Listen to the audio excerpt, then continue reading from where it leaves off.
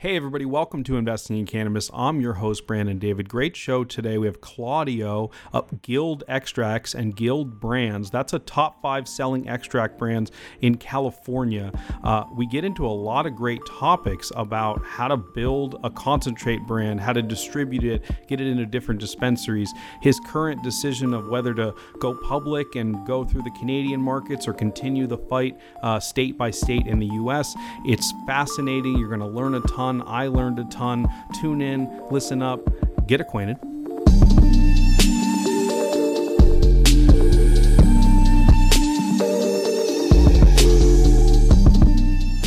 Well, Claudio, thanks so much. Guild is a brand that a lot of people know, particularly in California. But for anybody that doesn't know, why don't you just start us out with what is Guild? Sure. Well, thank you for having me on the show. So Guild Enterprises is a family of cannabis brands. We were founded officially as a corporate entity at the beginning of 2015. And the brand family, we refer to it as a seed-to-sale family of brands in that it spans all of the major key segments of the industry. And those brands are Guild Genetics, Guild Seeds, Guild Nursery, Guild Cannabis, which is our branded flowers brand, Guild Extracts, and The Guild, which we use for our retail stores. And basically, Guild Enterprises is really just an IP holding company that holds all those brand assets, manages those brand assets, and as they get utilized in the marketplace, those brand assets are licensed to the companies that are utilizing them. And those of us that are part of the Guild usually are involved in those operating companies, at the very least on a management consulting level. And we're delegates of sorts to ensure that where the brand is instantiated in the marketplace, we are ensuring that it's following our guidelines, our mission, our ethos, our best practices. So that's roughly how it's structured. Got it. So I think you're best known for the Extracts brand, which correct me if I'm wrong, is a top 5 selling brand in California. Congratulations on that. That's an awesome one. Why do you think that brand has been so successful? What is it about Guild Extracts that has people really interested? Sure. Well, I think there's a couple things there. Well, one is really the innovation side of it. We started the brand by working by essentially gaining exposure amongst the kind of core industry insiders and connoisseurs in the places where they would congregate most commonly, and that would be things like in the secret sessions and a lot of the underground cannabis events, as well as the major cannabis events like the Cannabis Cup and Chalice and High Times. And as I'm sure you know, that's where the core kind of demographic of the cannabis industry has largely lived. And then digitally, that's been on Instagram. So we've really kind of focused our attention on engaging with our customers in those arenas, and by delivering them pretty straightforward value proposition in terms of bringing them very high quality extracts that are made in a very boutique artisanal fashion. And I think they've responded really well to the fact, like you find in other industries, if you find, for example, a beer connoisseur or a wine connoisseur, they tend to respond most positively to products that are made in that very high touch craft style, where the brewmaster or the winemaker in this example really pay attention to their craftsmanship, and they come from the industry, right? It's not just a group of executives here that decided to get in the cannabis industry, but we are part of the industry itself. We're born from within it, and we bring a great deal of pride and passion to our craftsmanship. And I think our customers see that first and foremost, and there's a lot of resonance there. And then secondly, the actual product that we're making, again with the innovation, is something that they've found very appealing. And I'm happy to talk about that innovation and kind of unpack that a little bit. But it's things like our molecular isolates, our THCA crystalline, which I think has become the most popular. So those were kind of the primary drivers, I believe. Yeah, I'm glad you brought up sort of where you guys come from and how you're a part of the industry because I see so much, there's no other way to put it, dumb money coming into the industry and thinking, oh, well, I'll buy some extraction machines, I'll make extractions. And the landscape has just been flooded with these kind of companies. How does it make you feel when there's people that come in that know so little about your business and just assume it's a turnkey sort of solution? Sure. Well, on the one hand, it's to me, it doesn't necessarily like turn me off or make me upset or anything because I find it to be the natural course of business. As this industry matures, this is naturally what's going to happen. I kind of by analogy come from the natural products industry where I started some organic product companies, and the same thing happened there. You know that our industry was largely, it was a very insular industry, it was a very niche industry, and most of us that were involved were people that came from the inside, that were environmentalists and hippies and different people that kind of came from that niche lifestyle and created organic products because it's what we wanted to see in the world. We didn't do it as a market opportunity. And I'm generalizing here, but for most of my Yep. peers in that industry, we did it because we wanted to see that change in the world. We wanted to consume the types of products that we were creating. And so it was really born out of that internal ethos that drove that market. But sure enough, like any other industry, as the industry matures, it starts to appeal to more mainstream audiences. It's going to eventually catch the interest of broader market, of broader market, business minds, and then in is going to rush in that type of talent and interest. So on the one hand, I see it as being totally natural. On the other hand, there's obviously a lot of missteps that happen in that because I used the words earlier where the executives kind of come in and that's what you're finding now. You're finding a lot of big business, and whether it's in pharma or alcohol, spirits, tobacco, starting to come into the industry, and a lot of money is kind of following it. And I think a lot of rash assumptions are being made that you can just kind of crack open a best practices playbook that comes from big business and create a brand and get to work and starting to sell your wares. But the reality is a lot of them aren't sensitive to the timing of their deployments, and they're just realizing that look, the market isn't exactly there, at least not in California, where you can just create a brand, a facade of a brand, and fill it with just ordinary products and expect it all to sell. In more mature markets, that's, I think, something that's a little bit more possible and viable. That you can just kind of drive it through good branding and marketing and capital. But in this industry, it's still, I think, very much about it's still insular enough where your reputation is gained by the quality of the products that you make. And if you're not really creating something amazing and kind of just rushing it in and glossing over these details, you're going to have a hard go of it. And that's what we're seeing with a lot of the newcomers in the industry. Yeah, I'm glad you brought up quality because to myself or you or someone that is knowledgeable about concentrates, it's clearly a better product. There's different classes of concentrates, that's clear. But to a new consumer who has limited experience with cannabis, how do you differentiate? How do you educate the new consumer? There's so much noise out there now. How do you educate them that your quality is above the rest? Okay, well, I mentioned in terms of what you said that, like, you asked what makes Guild Extract stand out, and it's really been the quality. That's kind of the shortest answer. It's really a high quality product, and so for the connoisseur, that's kind of empirically evident, right? They smell the product, they taste the product because they know cannabis. It just is immediate that they understand this is a high quality product.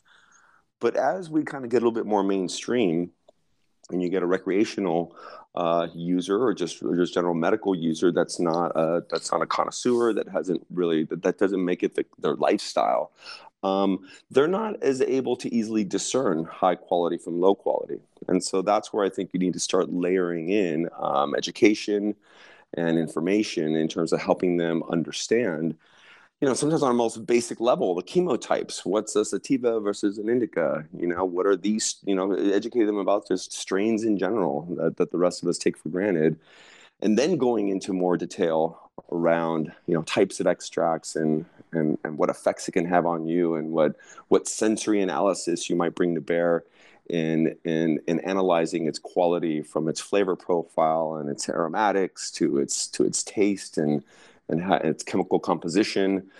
Those are things that ultimately, again, with a general consumer, you would have to go through a bit of education.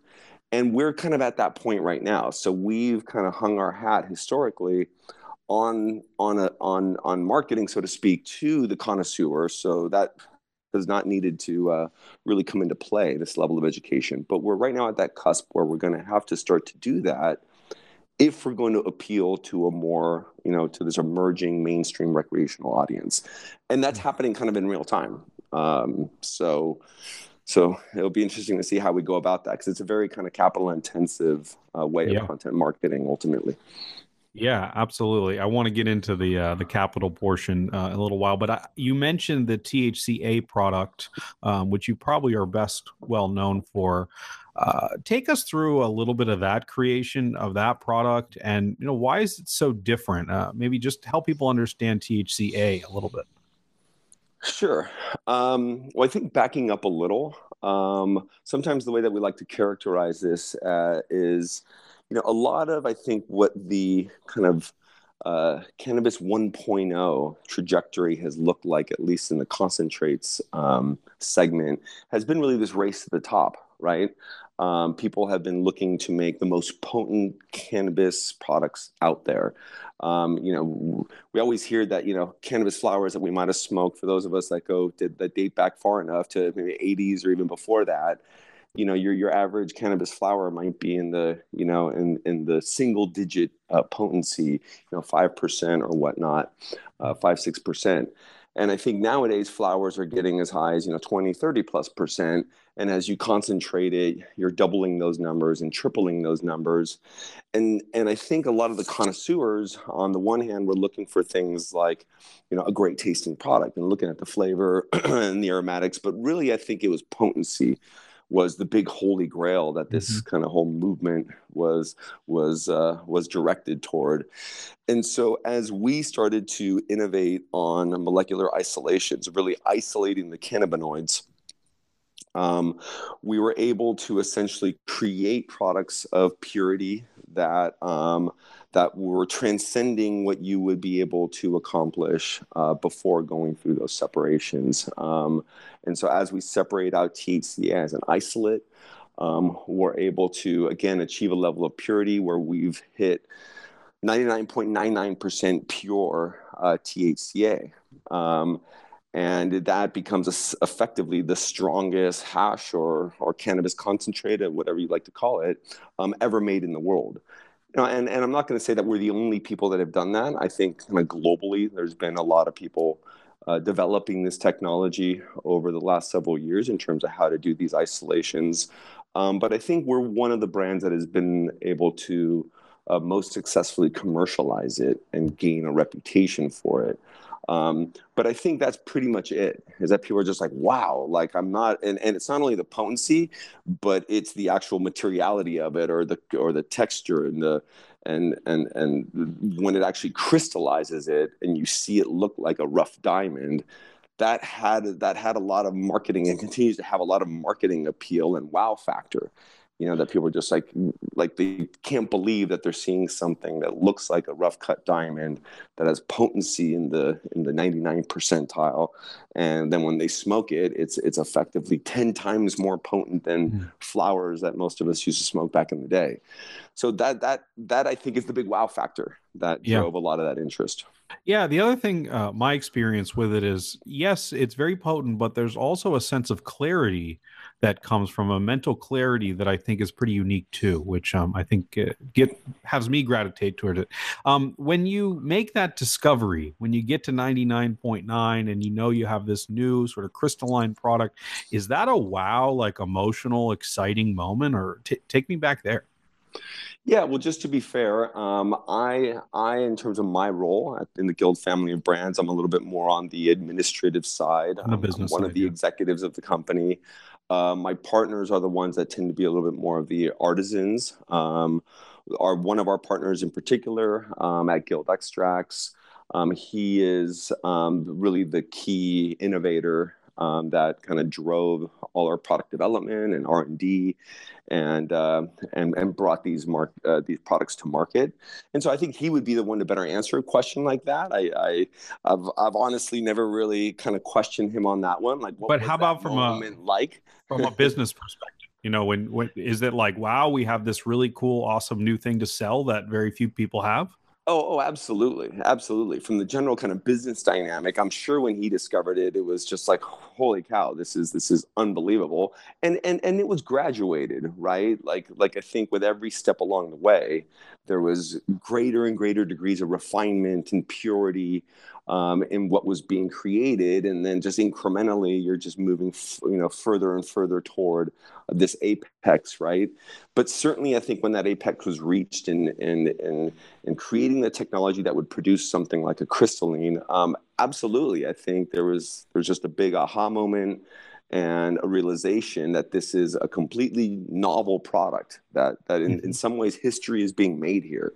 That prior to this event, this product did not exist on the one hand, and on the other, it is in essence breaking a world record in the sense that we've now effectively made the most potent cannabis product ever known to man.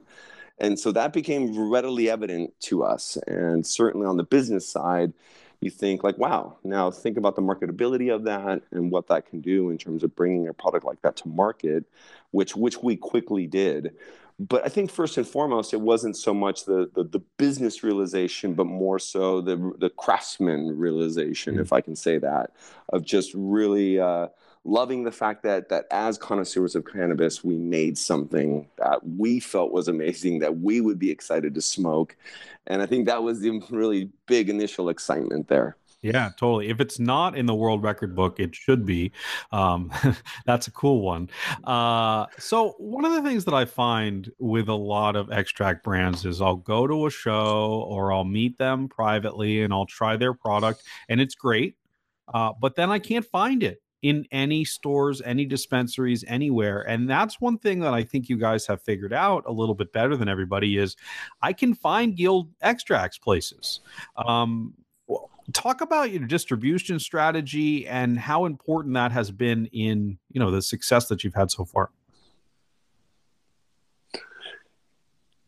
Yeah. So, yeah, well, definitely. Well, let me just, I guess, back up. I mean, one way that Guild Extracts, well, the way that Guild Extracts came to being as a company was it was really formed as a joint venture between cannabis operators who were operating prior to the formation of Guild Extracts. So really, we date back over a decade in terms of the innovation, a lot of the drivers that kind of led to the formation of what is now known as Guild Extracts. One of those partners is who I just kind of referenced, the mastermind, so to speak, that really drove a lot of the product innovation. Another one of the partners had, when we all came together, had a product in the market by the name of ZenPen. It's a 510 thread, vapor cartridge brand. Yep. And we came together. They already had traction in the marketplace. They already had a small sales team. They were actively attending these various events. There were at the time close to 100 store distribution. And when we met, we saw the inherent value in the different pieces of value that the members brought to the table. Myself and some of the guild members, we brought a lot of the supply chain on, a lot of the cultivation and genetics and kind of more of that end of the value chain. And so the point here is that we were able to immediately get off to a fast start in terms of our distribution. By plugging in these different elements as opposed to building them from the ground up. So the respective kind of partners were building their own businesses from the ground up. But by the time that Guild Extracts came into being, the formation of that partnership essentially leveraged that collective platform to bring our products to market. very quickly by plugging immediately into a distribution network, both direct to consumer through events as well as through 100 plus store dispensaries. And from there, we just really put a lot of effort into growing out our sales and distribution. And that's, I think, what's given us, very quickly the reach that you're referring to, where in most cases, regardless of where you're at in the state, we should be able to point you to a store or a number of stores in your region where you can access our products. And that is a novel thing. I mean, for people that aren't listening, don't live in California, don't understand. It's very splintered today. You cannot find brands everywhere, or at least there's very few brands you can find anywhere. So that is quite the achievement. But certainly ongoing, distribution is continuing to be an issue and will become a bigger issue. We see lots of different angles, from ease and the traditional dispensary route. What's kind of your take on the future of distribution and what that's going to turn into? Yeah, I mean, I think I often look to other more mature industries to get a sense for where we're likely going to be headed. And I think I'm certainly not the only one that looks at it that way. That if we look at the wine and spirits industry and look at how distribution has been playing out, as well as other industries for that matter, it tends to be very consolidated, where you're seeing just a handful of large distribution companies that tend to own the vast majority of the market share in terms of representing brands. I see it ultimately moving in that direction. In general, I see most segments of our industry moving in that direction, for better or for worse. And so I think the challenge then is going to be where you're going to have thousands of brands that are trying to access shelf space, but they're going to kind of have to move through the eye of the needle in terms of the distribution layer. And now that being said, certainly in terms of it's an interesting market dynamic, because I think that on the regulatory side, there's nothing that's going to necessarily inhibit that, right? Like anyone can get a distribution license as a cultivator, as a manufacturer. You can choose to distribute your own products. But I think what's happening, and we're already seeing some early indicators of it, is that the dispensaries prefer to only work with distribution companies. And why is that? Is because if you have a choice as a buyer at a dispensary to work with 100 brands and to fill your day, seeing however many, 5 or more brands a day, and managing all those relationships and just going through the CRM aspect of that, versus having one distributor come in, and that's your single kind of touch point. They're bringing in the whole portfolio. You have one contact, and then you kind of look at that from an accounting perspective and accounts payables and receivables. It really streamlines and simplifies everyone's life to be working with fewer brands, or at least brand representatives in that regard. But there again, it's like there's huge pros and cons. That although the simplification is nice, the downside obviously is that the smaller players, the more boutique players, the ones that don't have as much influence or are not paying to play, or whatever it may be, are going to be shut out. So I think at the end of the day, it does a disservice to the consumer, that the consumer will ultimately not see the full range of brands that they could ultimately see, and all the range of quality and stories behind all those companies, because there's just going to be these gatekeepers that are going to control who the consumer has access to at the end of the day. Yeah, I mean, it's very much sort of the corporatization of the cannabis industry. And I hadn't thought about it specifically in that terms. But of course, if I'm a buyer in a dispensary, I want to have a few contacts, not hundreds. But it definitely does do away with this sort of hustle factor of being a founder or a rep in a new company, and being able to go in there and get a meeting and sell your product. So, yeah, a little disappointing to think about it that way. If that is indeed the new world, it's going to require quite a bit of capital to be at the top of the list for those distributors. And then as an extension, one of the few brands that gets everywhere. Let's talk about fundraising a little bit. You're currently raising a round now, correct? That's correct. And what's the size of that round look like? We're looking at about 3 to 5 million, and that is for the Guild Extracts brand. And kind of rewinding to the beginning of the conversation, The Guild family of brands correlates to a variety of operating companies. And so each operating company is kind of has its own independent governance and cap table.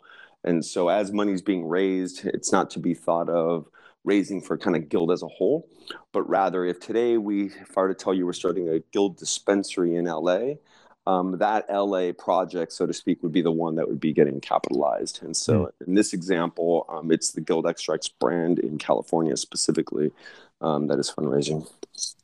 Got it. And how is that going? I mean, just in general, how do conversations with investors go? What are their main concerns today? Well, it's going really great, actually, in the sense that there's a lot of interest. I'd go as far as to say that we're almost oversubscribed.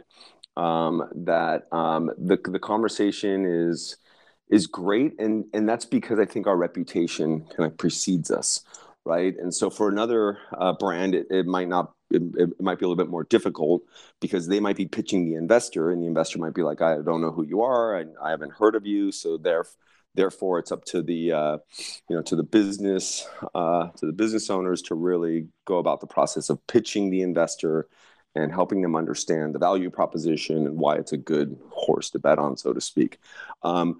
In our case, because we have an established reputation, a lot of times they're coming to us and saying, "Hey, we've heard a lot about your brand, we've heard a lot about your group and your company, and we're very interested in investing in you." I think, as you're probably well aware, investors right now are actively coming into the marketplace, and they're out there, sourcing deals, and they're very proactive in that regard. I don't think it's like, let's say, like the tech industry where I'm sure they're also doing that, but really there's just thousands of tech companies. So really the investor is the one that's kind of getting approached on a daily basis by new emerging companies. Well, we're right now, investors, I think, are actively in the marketplace, trying to create that deal flow, looking for the best brands. They're doing their market research.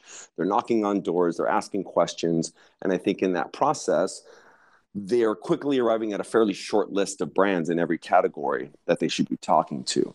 And luckily, we make that list in many cases. And so they come to us, and that makes the conversation dynamic, very different, right? And so anyway, that's kind of high level how that's going. Yeah. How much of a part of the conversation is Trump and Sessions and politics with the investors or potential investors? It's surprisingly low, actually. I think what's interesting about that is that the conversation has changed a lot over the course of the last couple of years. For the Guild family of brands, we've been raising money for the different operating companies for the last 2 to 3 years. So I've been involved in that fundraising process, since the beginning. And the conversation was a lot harder at the beginning. And I think it was a lot harder for reasons that I've explained, that our brand wasn't as well developed. So we were very much on the offensive and on pitching, and the onus was on us to really sell our story. But on the other hand, the whole regulatory environment was still not as well developed. And there was just a lot more risk in the marketplace, especially here in California. Now, of course, as time has passed, and now especially in here in 2018, with the adult use recreational market now emerging, I think a lot of that risk profile has been diminished. So it's been kind of progressively being de-risked as a market. And so certainly at the beginning of the year, when Jeff Sessions kind of made the announcements he did, there was a lot of kind of conversation around that. But I think a lot of the investors we're talking to right now, they kind of get it. They're people who are already on the other side of that hump. They're comfortable with the industry. They understand the risks on a federal level. They've done their due diligence in understanding the market dynamics on the state level, and that's not a conversation we need to have anymore. Whereas definitely some investors that we talk to, it's like they're not over that hump yet, and you have to kind of start by educating them about the market dynamics and how everything works with taxes and banking and federal versus state, and I think a few years ago, that was the predominant conversation I'd be having. So Yeah. there's just a lot of educating going on. Now, with the investors I'm talking to now, there's none of that education is happening because they already get it. They're already subscribed mentally to investing in this industry, and which is great because it's almost like, hey, investor, do your homework. Hmm. Like, don't put the onus on us to Right. educate you about this industry. Know your industry, and if you're ready and have the risk tolerance and the appetite, then let's have a conversation. And that's what's happening now as opposed to what used to happen. Yeah, totally. I really dislike when the first slide in the deck is the size of the potential cannabis industry. I'm like, thank you. Yeah, that's why we're here. That's why we're having a conversation. Thank you. Um, Right. so a lot of times when I talk to founders about the details of individual rounds, term sheets, valuations, that kind of thing, it's much more sensitive than in other industries, most notably the technology industry. Why do you think that is? Um, are you referring to just the general sensitivity around investing in cannabis, or You going know, through those various rounds? yeah, just the sort of nitty-gritty details of the term sheet and the round and the valuation and like the real heart of the investing seems to make them a little uncomfortable. Yeah, well, look, I think first and foremost, it's all about risk, right? An investor is always, I think, as their primary kind of barometer here, they're gauging the risk profile of their investment. And as we know, just any business, just generally speaking, is fraught with risk. The vast majority of businesses fail. Um, and that goes, that holds true of any kind of, whether it's tech or consumer packaged goods or just well-established industries. Most people kind of starting a business will fail. Now you bring that into cannabis and you've got this massive like risk premium, that you have to take into account because of the regulatory dynamics, among other things. There's also just the whole nascent nature of the industry, which I think brings other risks to it. And so I think first and foremost, investors are, I think rightfully nervous about the unpredictability of where the market's going. And again, that's on the one hand, on the regulatory side, like you just never know what Trump's going to do. You never know what the Trump administration and sessions are going to do. And so you can wake up from one day to the next and find that your investment is going sideways because of things happening on the federal level. So that's a big concern that I think does create a barrier to entry, or at least some nervousness around how much capital is put to work. And so I think a lot of investors are somewhat cautious and metered in their approach. They're just not like, we're not seeing as often, although it is happening, where investors are just coming in and signing over large checks, 5, 10 plus $1 million. They tend to be a little bit more metered again and cautious as to how they're deploying their capital. And again, the other side of it is market dynamics.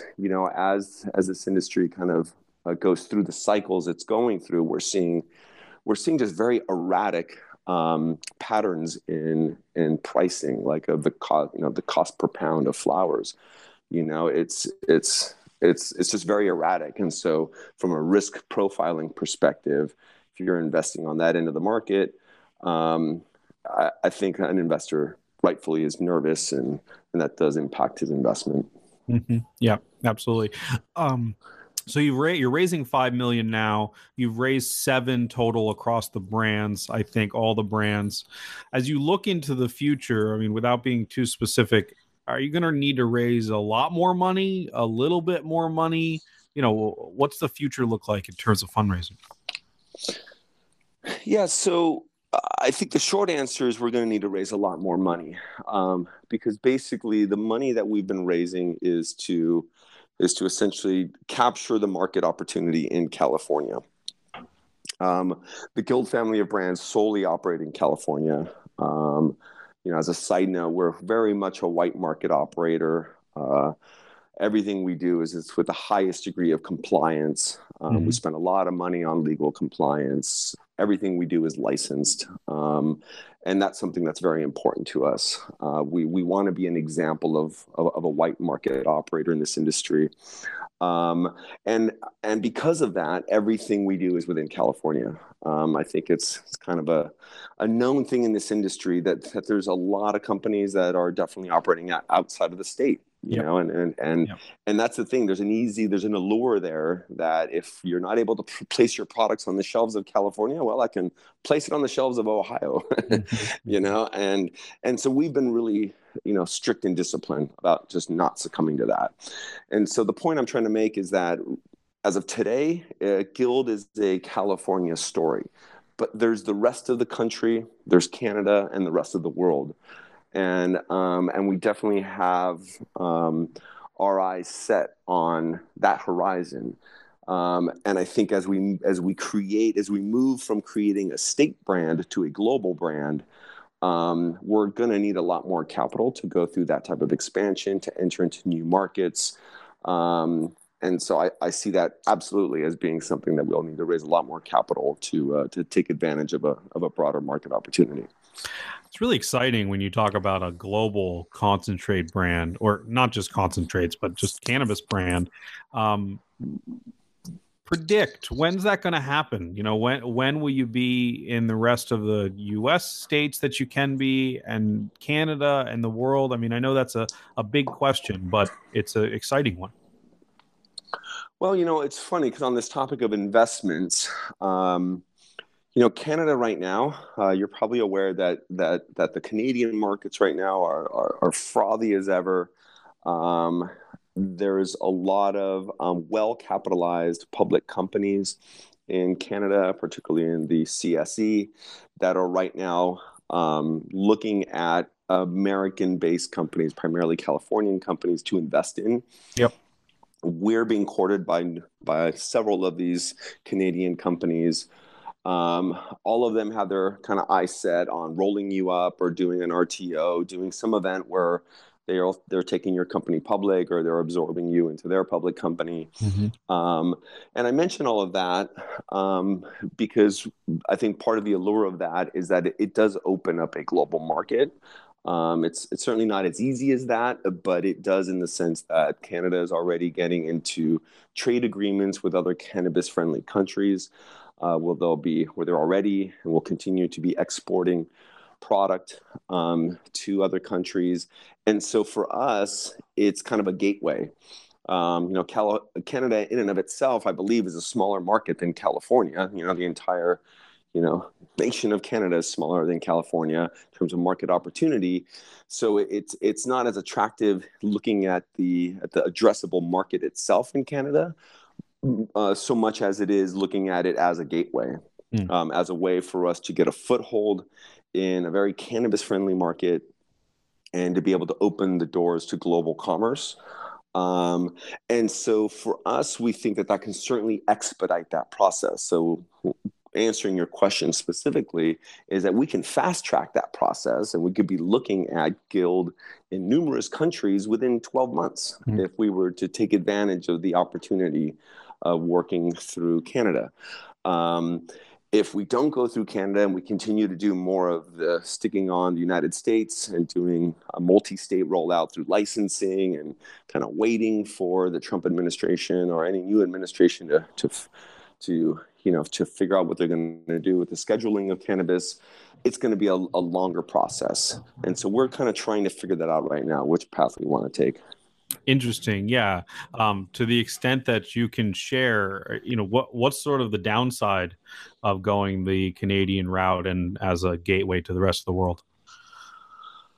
Well, I think it's all predicated on becoming a public company. Mm-hmm.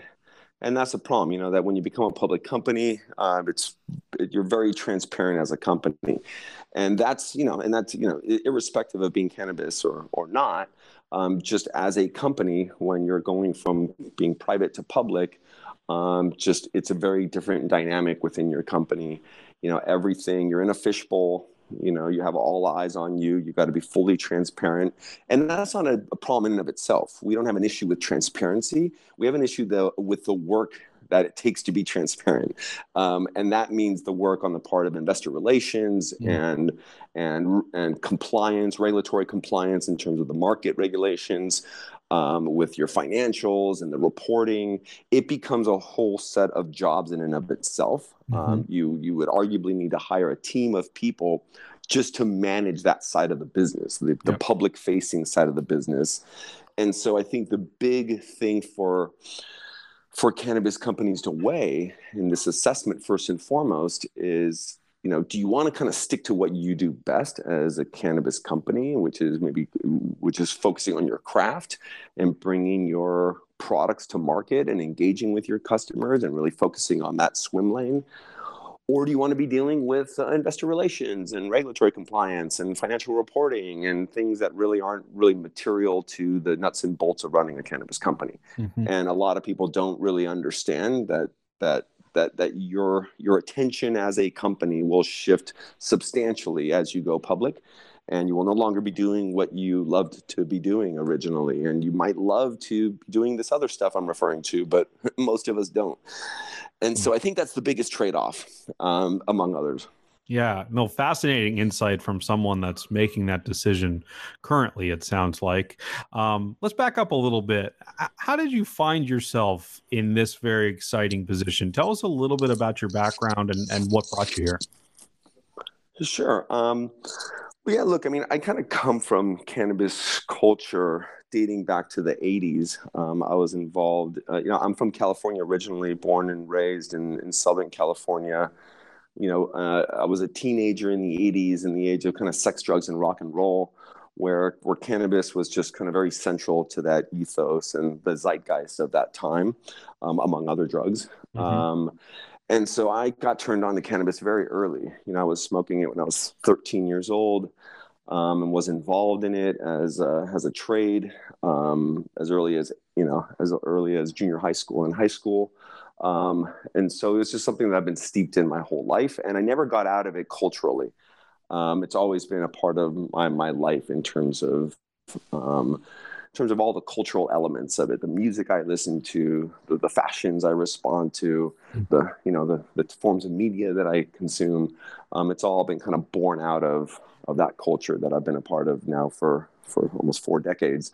And so that's kind of where I was born out of. But, over the years, I got very much involved in Grateful Dead culture and that jam band kind of culture. And then eventually found my way going to school, went to UC Berkeley.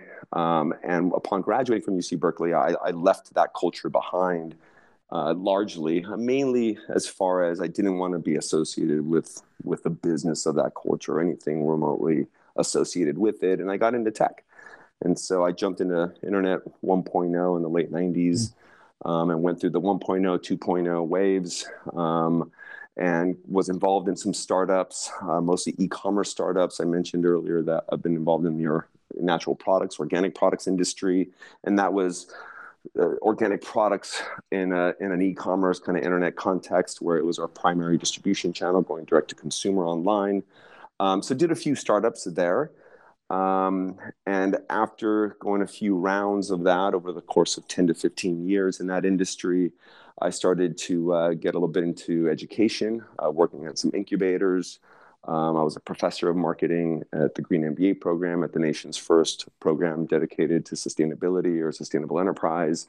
So just kind of dabbled in those things, consulting, and really found my way back into cannabis about 4 or 5 years ago. As I was consulting, really looking for my next steps in business. So that's kind of the arc of my career in a nutshell. Kind of started in cannabis and now I'm back. Was there a moment, 4 or 5 years ago when you said, I got to get back into this? Definitely. I mean, I was looking at it throughout, but because I was in internet, it wasn't like I was in, it's not like I was in some second-rate industry, right? I was steeped in internet. It was exciting as hell. It was a hell of a roller coaster ride, a lot of wealth creation. So, but a lot of my friends were throughout that time still in cannabis. So I was always observing it and really assessing the risk and market opportunity. But no matter how I assessed it, it still didn't stack up to the opportunity of internet. and information technology. And so I kind of stayed really focused on that. While on the sidelines, I did observe cannabis as it kind of continually matured as an industry. But then again, finally, around around 2012, 13. I started to really take a look at it more closely and got connected with some people who were pretty steeped on the legal side of the industry and gave me an entry point that I took advantage of and kind of built off that from there.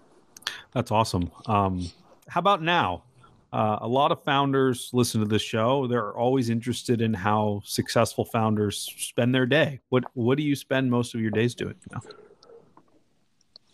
Well, so one thing I didn't mention here in the story of my background is my primary focus as a business person has been in marketing, consumer branding, multi-channel retailing, but I would say kind of really branding, consumer branding and packaged goods has really been my focus. And so the primary role I have at the Guild is I oversee all the marketing and branding and user experience. And that's ultimately what I love most. Is I kind of find myself as being like the steward of the brand family. That as the brands get developed and further articulated over time, and as they get deployed in various market settings, I'm the one who's really keeping my eye on the brand as it's manifested in the marketplace and ensuring that it's staying true to the original kind of charter and mission of the brand family. So that's kind of what I do first and foremost, is really manage the brands. But what I think I find myself doing, I think most commonly on a day-to-day basis, is business development, is forming strategic partnerships, finding new market opportunities, and really the partnership side of it is, I think, a big part of it, and finding new ways to bring Guild brands to market. And kind of going through that initial state of identifying the market opportunity and going through that initial planning and execution and deployment of the brands in the marketplace. So that's kind of what I do on a daily basis. And I do work a lot with our investors. I'm on the front lines of fundraising and on investor relations. So that's another side of it. Sounds like a lot of fun. How do you keep yourself informed? Is there something that you read every day, multiple things that you read every day, whether it's in the cannabis industry or more generally? Yeah, I mean, I definitely, I think that's a good question. I don't go to real singular sources of information. I think that through various social channels, I'm always just seeing what kind of stories bubble up to the surface within my network, and they come from disparate sources. But it's always on the first and foremost, keeping abreast of all the news in the cannabis industry is a primary thing I stay focused on. And that news is across the board. New brands that are emerging. I'm always, as a brand guy, I'm always looking at the new brands. It's really exciting in that regard, seeing all the kind of new brands that are coming to market, because they're getting increasingly more sophisticated, at least when it comes to the brand design and marketing of it. Very sophisticated brands are coming to market. The product quality is another matter. But so that's kind of one side of it, all the way through, funding events. I think that's probably what I pay most attention to, is what brands are doing what in the marketplace as far as the strategic partnerships. Who are they aligning with? Just looking at which companies are getting invested, who they're getting invested by, what their market maneuvers are. I spend a lot of time consuming that type of information when it comes to cannabis specifically.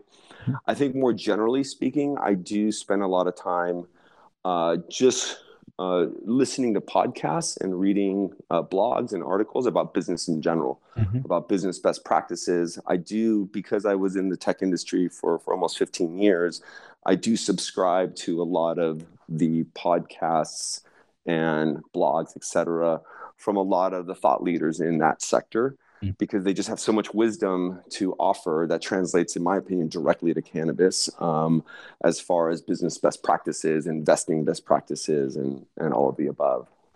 Yeah, one I picked up recently is the 20-Minute VC, which is a really great podcast out there too. Cool. So, given that you are working on branding a good portion of your day and have created a well-known brand, give founders listening some advice on branding. I mean, is there a couple red flags that you see that's just like, oh man, I can't believe they did that? Yeah, so it's something we've kind of touched upon a little thus far. That with we have kind of the newcomers springing into the market, and a lot of sophisticated brands. But I think one of the big missteps I'm seeing is that they're not being substantiated with real product quality on the one hand. There's like a lot of marketing veneer. You're Mm, putting lipstick on mm, a pig. mm, And I think that's a misstep, that you're seeing brands that, for example, flower brands, where the packaging is just stellar, really, really well thought out. But I'm seeing two key mistakes there. Well, one, all the branding's great, but when it comes to kind of the meat inside, we're finding that the flowers are just very ordinary, right? There's nothing special about it. But because they invested so much money in branding and marketing and an executive team, that they're commanding pretty high prices for a very kind of beautiful offering, but the product just is mediocre. So I think they're finding that it's falling flat in the marketplace, that the marketplace is still very much run by insiders and connoisseurs who drive a lot of the influence. And so if a kind of brand comes into the marketplace and it doesn't have that level of quality, it instantly spreads that, hey, this is just a bullshit brand. This is just garbage that they're pushing out here. And so I think that's one mistake to try to avoid is, that at the end of the day, this is true of all business. You got to start by creating an amazing product or service that people will love. And as much as people love good branding, it's like that only takes you so far.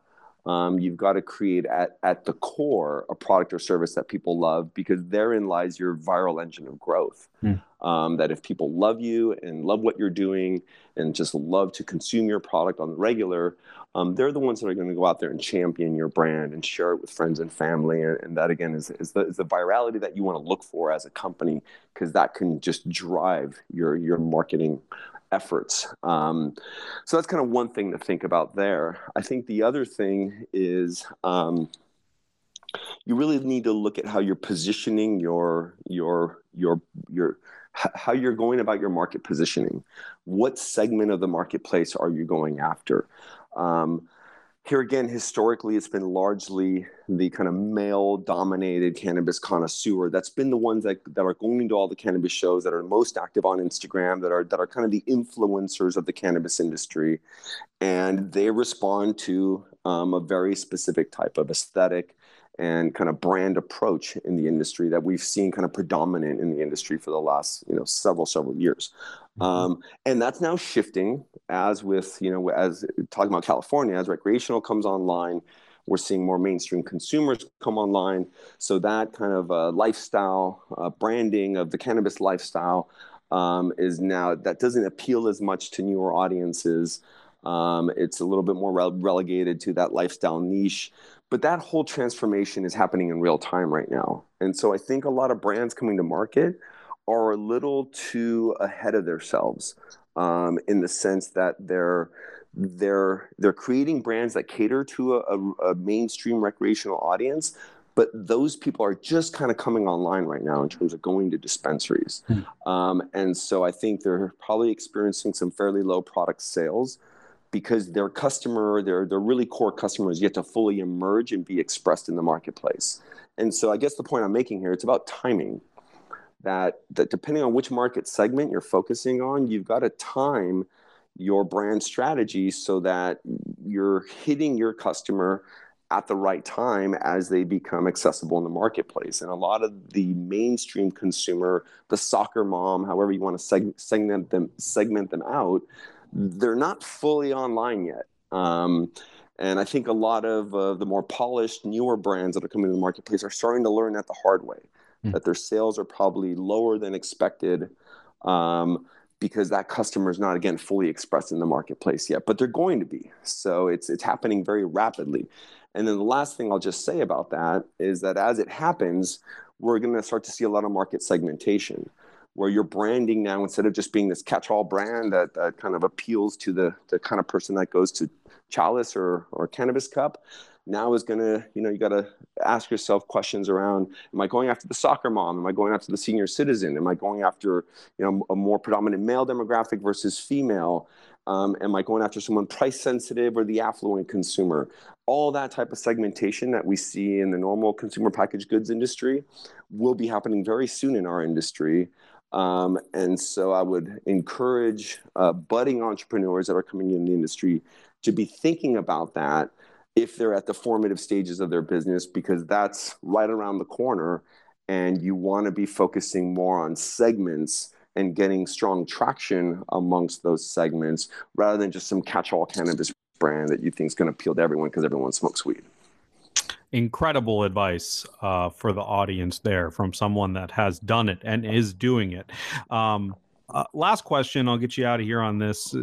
How has your personal relationship with cannabis sort of evolved over the last 4 or 5 years since you've been back in the industry? Well, I think I'm developing and regaining a much deeper connoisseurship for it. I think that historically, I think I didn't have as much of attention to detail on cannabis appreciation.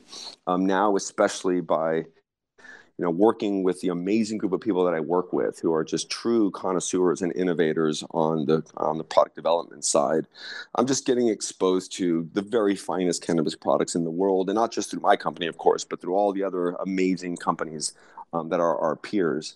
And it's just having access to these amazing products just kind of puts me in this privileged position of being able to really develop a palate for this product. One of my passions in life is actually wine. And I've been in the wine industry kind of tangentially for a long time. And I've been a collector of wine. And I've developed over the course of 20 plus years, a pretty refined palate in terms of understanding all the regions of wine and the various winemakers and the various varieties, and all the way down to soil types and how they affect the expression of wine in different regions of the world. It's a real passion of mine. And so what I'm finding now is I'm bringing that kind of sensory analysis and passion and thirst for knowledge of the product that I've had for wine to cannabis.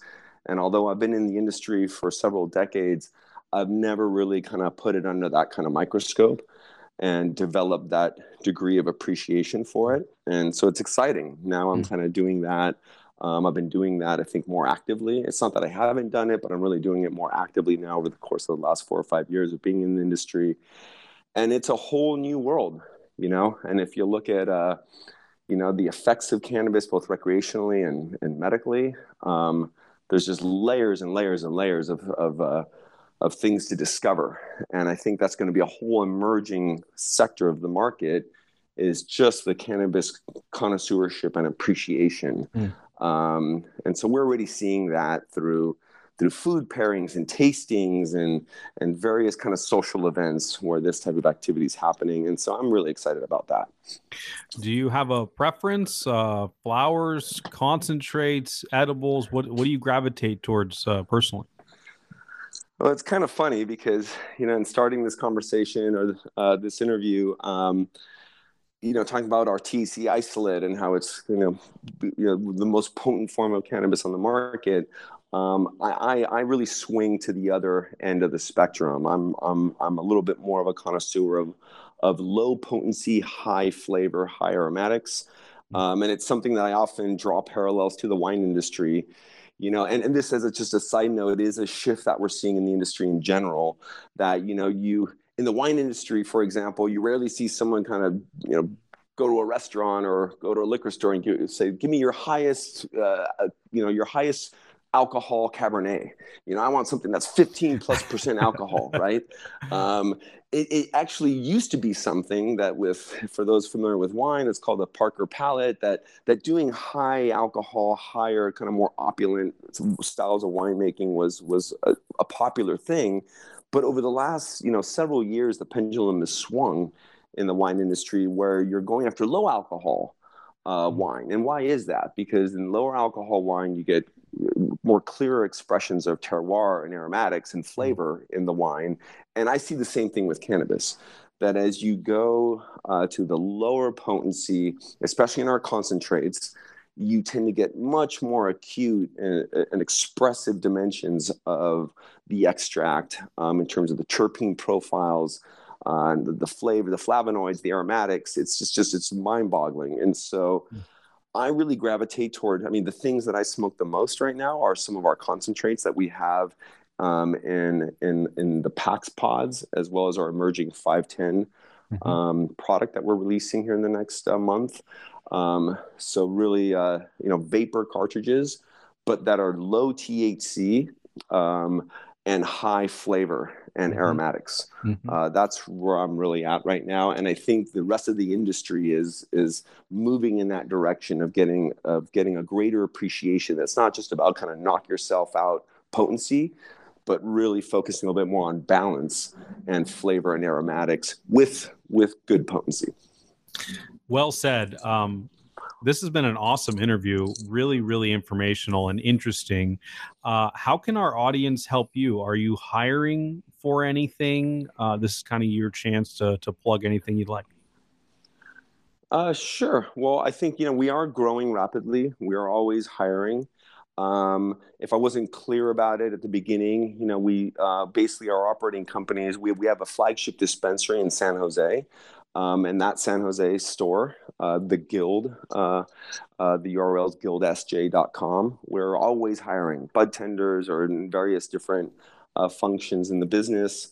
So for people that are in the South Bay and want to become part of the Guild family, you can go to guildsj.com and send us an email, which we read them all and let us know if you'd like to work with us and send us your resume. Similarly with Guild Extracts, we're a little bit more based in the Oakland Bay Area. And if you're looking to get involved on that end of the business, we do often receive resumes online and respond to those that we think are attractive. And so you can go to guildextracts.com and send us an email. And yeah, we're, the Guild, I think as a name is a collection of artists and artisans and people who want to orient toward a common goal. In this case, craft connoisseur cannabis products. And if you want to be part of that mission and that endeavor, we welcome you to reach out to us. Excellent. Well, thanks so much for joining us, Claudio. It was excellent. Thank you. I appreciate the opportunity.